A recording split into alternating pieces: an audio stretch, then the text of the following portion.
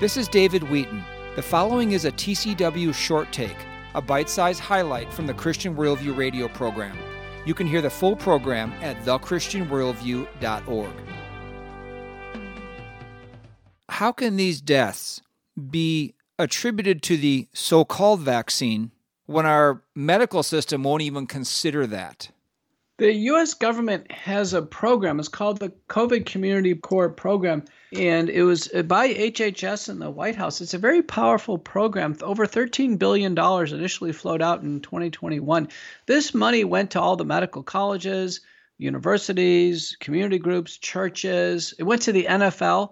So our government paid organizations to promote the vaccine, and they've turned a blind eye to safety. I think they really feel forced by the government to do this. And our government, in turn, has turned a blind eye towards safety. But Americans haven't.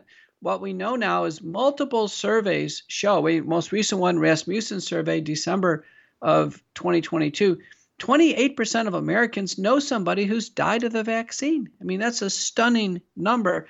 The Zogby survey last summer, 15% of Americans who took the vaccine say they have a vaccine injury, a blood clot or heart damage, neurologic damage now.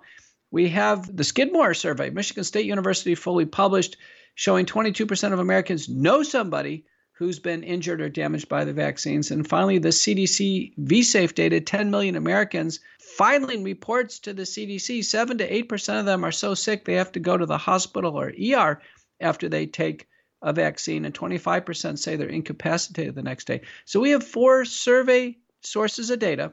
Forget the government, forget mainstream media, social media.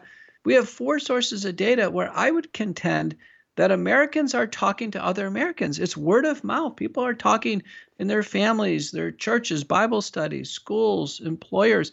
Everybody knows somebody who's been burned by these vaccines, and nobody wants them anymore. This has been a short take from the Christian Worldview radio program. To hear the full program and connect with this nonprofit radio ministry, go to thechristianworldview.org. I'm David Wheaton.